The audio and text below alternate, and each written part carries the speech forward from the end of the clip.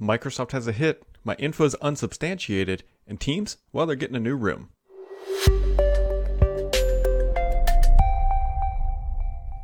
Happy Friday, friends. We are back doing the same thing we do every Friday, where I answer a bunch of questions from you all, and I always appreciate those. And we also talk about a lot of the topics of the week, the gaming news, the tech news, and we just wrap it all up into a nice little bundle we call a podcast. And so here we are. A couple highlights. Apple has somehow hit $2 trillion valuation. Now, that is the market capitalization of all their stock pricing, price times outstanding shares, which is an astronomical amount of number, 2 trillion being the first company ever. I believe Apple was also the first company to hit 1 trillion a couple of years ago. And you know, it's hard to argue whether or not this is true or this is way overinflated. I'll leave that up to you, but I will point out that Apple is on the cusp of being nailed for antitrust in multiple countries around the world.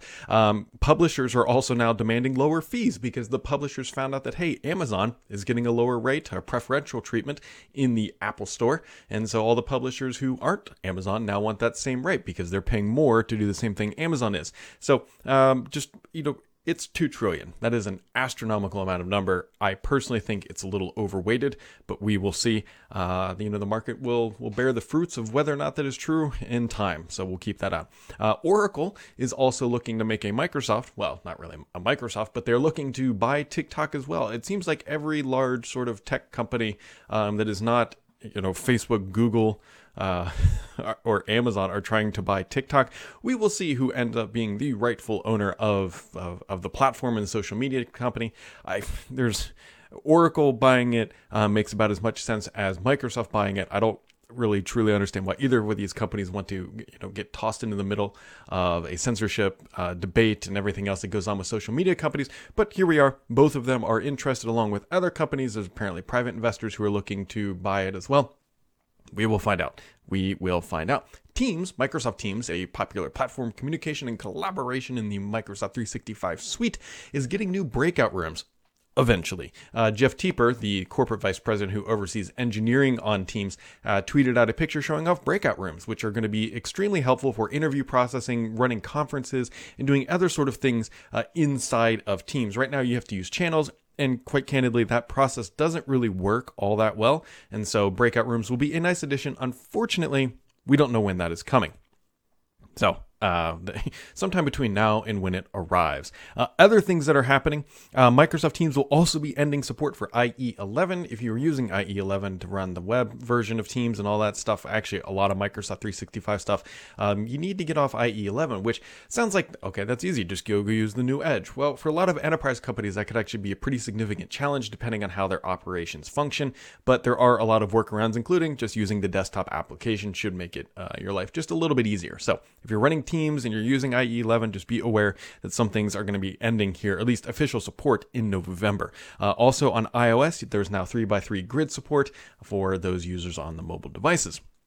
Windows 10, 1903, and 1909 are also getting the Windows subsystem for Linux 2 that was previously a 2004 exclusive feature, and Microsoft is now expanding that to those older iterations, which makes sense. I think a lot of that might have to do with their larger customers who aren't going to be updating the 2004 and are kind of in a holding pattern, mostly because they're all working remotely, are going to now have access to that functionality, which is a good thing. And a scoop that I got from last weekend was that Panos Panay is going to be joining the board of Sonos, and on Monday, Microsoft officially confirmed, or Microsoft, I should say, Panay and Sonos officially confirmed that this will be happening. Now, a lot of people interpreted this to mean that Panay was leaving Microsoft. That is absolutely not true. Once you get to a certain elevated status in life, you just start kind of joining company boards. That's the new, I shouldn't even say the new, that's the next country club, right? That's what wealthy people do. Panos is on the board of Sonos. Satya Nadella is on the board of Starbucks, and I'm sure there's some other inside of the Microsoft org that I am missing. But yeah, so that's a quick highlight recap of sort of the Microsoft news and some of the Apple and other stuff happening this week. On to the gaming news. Onto it. I said that a couple times, but here we are. Flight Sim is out. Flight Sim 2020. This is a blockbuster hit for Microsoft. It is, I believe, potentially one of their highest rated games ever. It has been very, very, very well received across the board, and it is going to be a long-term win for Microsoft and eventually Xbox as well. It is part of Game Pass and all that good stuff, but if you are a Flight Sim fan, this is definitely a must-buy, and there's already peripheral companies everybody's working on new joysticks and everything else that are going to be available. Actually, I think some of them are available. I just think they're all sold out or back ordered at this point, to make that experience a little bit better. I'm still waiting for like really proper VR headset support. I think that is the missing component, but that is a super cool game that Microsoft has put together. It's really well done. Now, it's not perfect, but it's sort of hilariously imperfect. So there is a tower in Melbourne, Australia, if you fly around, that is really tall. And it was there because of a coding, not even a coding bug, pretty much a text entry bug. It was supposed to be 2 stories tall, and the person, I believe Microsoft was using some OpenStreetMap data, entered it in as 212 stories tall. And so when you fly over there, you see this massive tower, and Microsoft will have to do some little fixes and updates. It's kind of funny, like how a game this popular or well received, like these are becoming memes effectively, people flying around looking for that stuff. But it's not. People are comparing it to Apple Maps. Now, the difference is Apple Maps was designed to be used with navigation and everything else like in the real world. This is a video game. And so the little hiccups in the data aren't, misrouting people or making it impossible to use. They're just nice little Easter eggs to fly around and find. I highly recommend the game. Just keep in mind that it is a flight sim. It is not a battle royale flight game, which although I think would be awesome if they added that sort of mode, like you can get an A380 and start trying to fly into each other, it would be a lot of fun.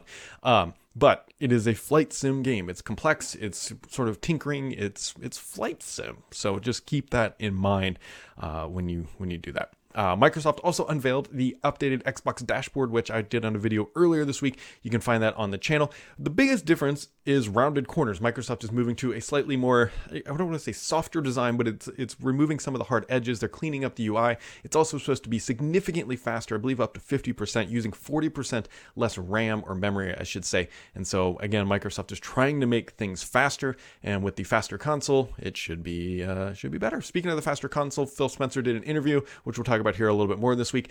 He said one of their priorities was to keep the noise level the same, and that's why the device is so large and boxy, is that they wanted a larger fan in there that spun at a slower speed. Anybody who uses a PlayStation knows that sometimes that thing winds up really, really loud. Now, Xbox Series X can do this as well. I've heard mine, but it's definitely more prominent on the PlayStation design.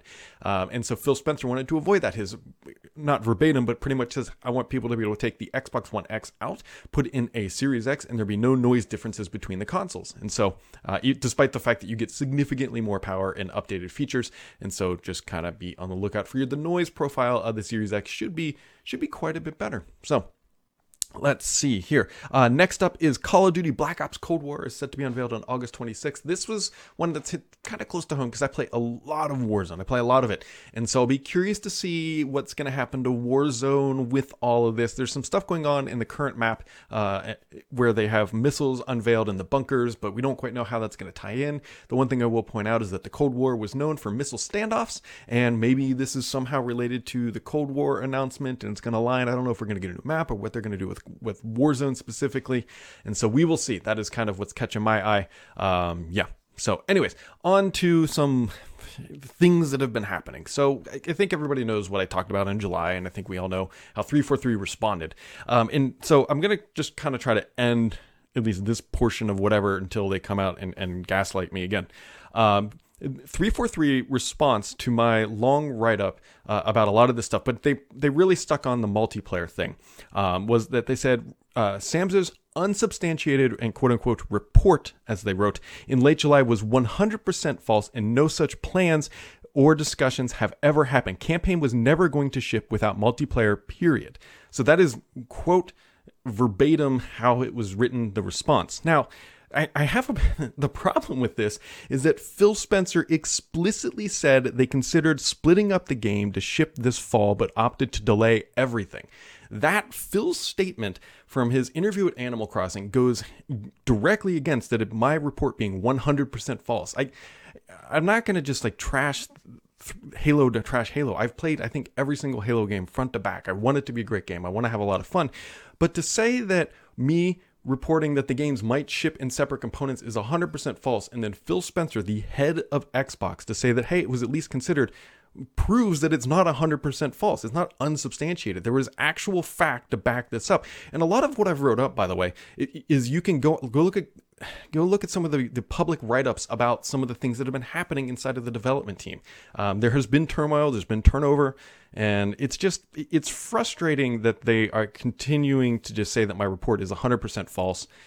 despite the fact that there's evidence out there that suggests that it is accurate. So that is whatever. Just keep in mind that PR and marketing, their entire job is to take any bad information and make it look good, right? The narrative of building a game, we know that building games is tough, especially like quad A, triple A, whatever you want to call them titles, is a lot of work. There's always, we've heard time and time again about the crunch at the end that happens where people are working 70, 80 hours a week and never going home and all that good stuff. And we know it's tough. And I'm not trying to say that this isn't tough and that this is going to be a bad game. I'm just trying to point out the fact that there have been challenges, and those challenges have started to manifest in delays in the titles that have been in development for a while. And you can't deny the fact that the game is delayed, and wouldn't it be delayed if things were going swimmingly? So I can. There's like really two dichotomies of audiences. One are like, yeah, that's reasonable, and the others are just 343 stouch defenders and saying that I am out here trying to trash Halo, when that is completely unsubstantiated. So just whatever. Here we are, me on the beating end of a stick for no particular reason that I don't think is accurate. I stand by what I had said, and I believe that it is not 100% false. So we'll move on to the comments, and here we go. So I'm so terrible with these names, but it's kind of the best part of the week, that me just stumbling and bumbling through this stuff. So, he says, my name is Joe, right there. He says, I love the Sam's Report. Thanks for tuning in, Joe. Appreciate it. Which console marketing campaign do you feel is generating more energy and excitement, Sony or Microsoft? So it's going to be dependent on how you define that, because there's a lot more people in the Sony camp. So from an amplifications perspective, Sony's stuff is getting more noise, if you will, just because there's more fans and there's more people who love that console than, say, the Xbox.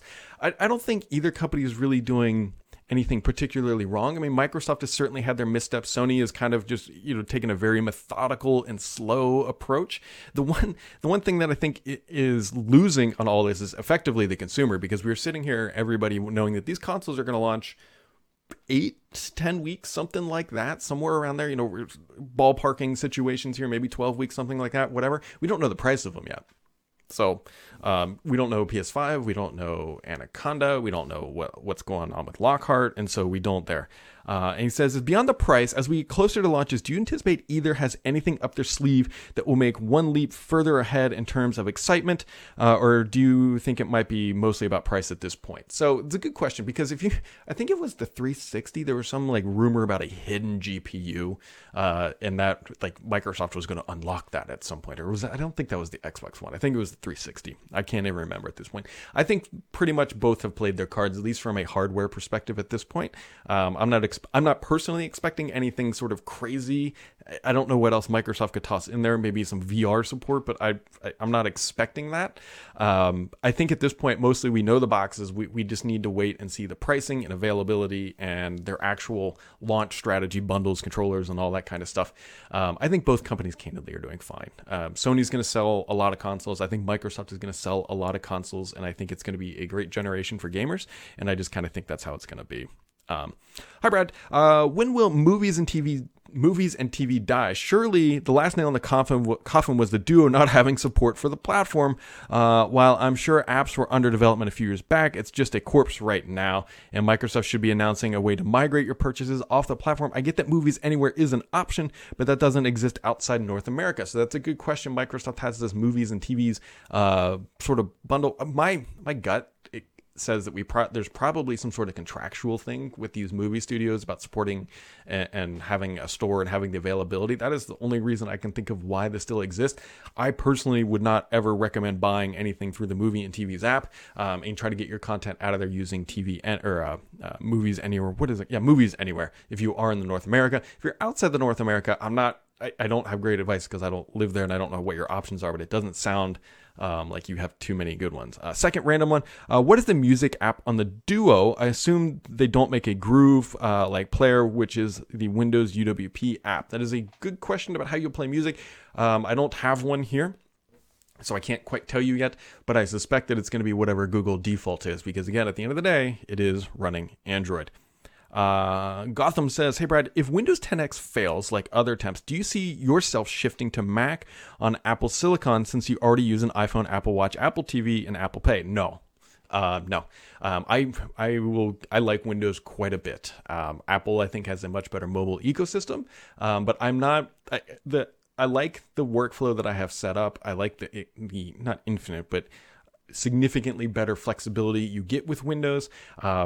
I don't see myself flipping over to a Mac for my primary stuff. There's no way that I could record this podcast and do everything that I do for a living using a Mac. I shouldn't say there's no way, but there's better workflows in the Windows world for this type of stuff than I currently could experience on Mac OS. And not to mention, I'd have to buy so many different computers, and I need the high-end raw horsepower that at least Intel, as of right now, offers with their video editing. I could potentially switch to AMD and get better performance, but I'm not really wanting to spend a couple $1,000s to save a few minutes maybe on video rendering. So so I have no plans to. Sydney 2K says, I watched your video about the issues at 343 Industries and delay of Halo Infinite. Very interesting. This week, we also saw the launch of Microsoft Flight Simulator to huge critical praise. I think it should be fine now to discuss. How was your time during the alpha phase of Microsoft Flight Simulator, and how did you feel the developers and alpha testers interacted with each other? Also, so building on that, was in the alpha since whenever the alpha came out. It's been a while, and I quite enjoyed it. Now, it was much more limited in scope initially versus what the full game experience is. Like, I think initially there was only 2 planes that you could fly around, and things slowly got added.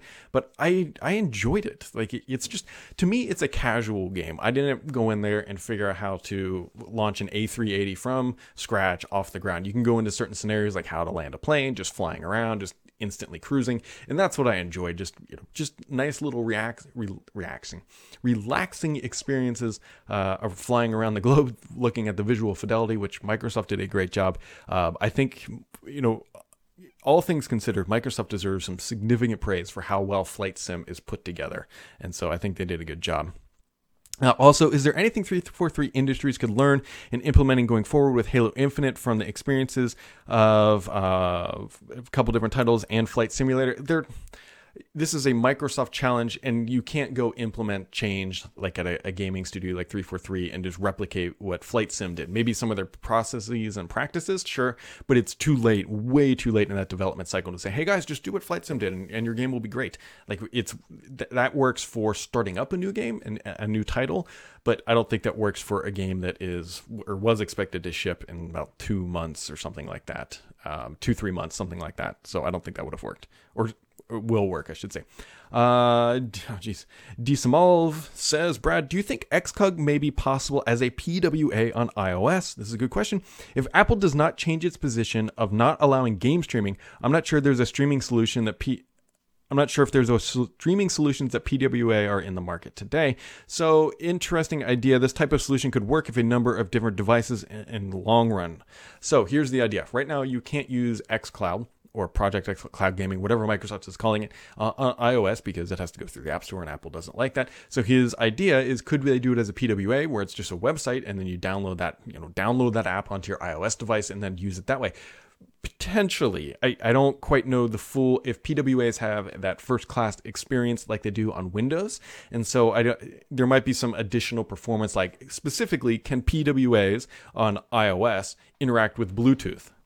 I don't know if that fidelity or potential or interactions are capable off the top of my head, but that's one of the challenges is if you can't use a controller, even though I highly recommend the Razer Kishi might interact, but I think a lot of people would have Bluetooth devices. If that doesn't work, then it's not a great experience, and Microsoft's not going to want to promote that because that's just going to harm the platform. People try to use it and say, oh, this just isn't great, it's so laggy, and then it just reflects negatively on xCloud, which is in fact a great solution for that stuff. One of the things I really want to try, and I haven't tried it yet because I don't know if it's possible yet, I got to look into this.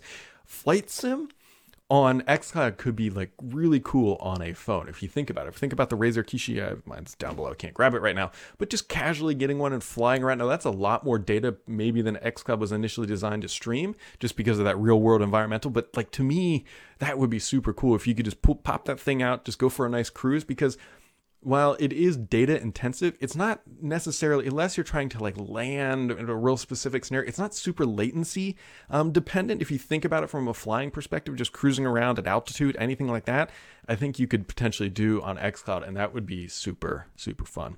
Rob T. Boy says, a while back you talked with Paul on a podcast about getting Surface headphones. Did they ever come in? And any thoughts? So yes, the Surface headphones too, I did order them. They came in, I used them, and then like 2 days later, they dropped the pricing of the Sony WM3s or WX3s from $350 down to $250, and I also bought those, and I used them side by side, and I can tell you that the Sonys are significantly better. Now, Sony just came out with a WX4, I believe they are.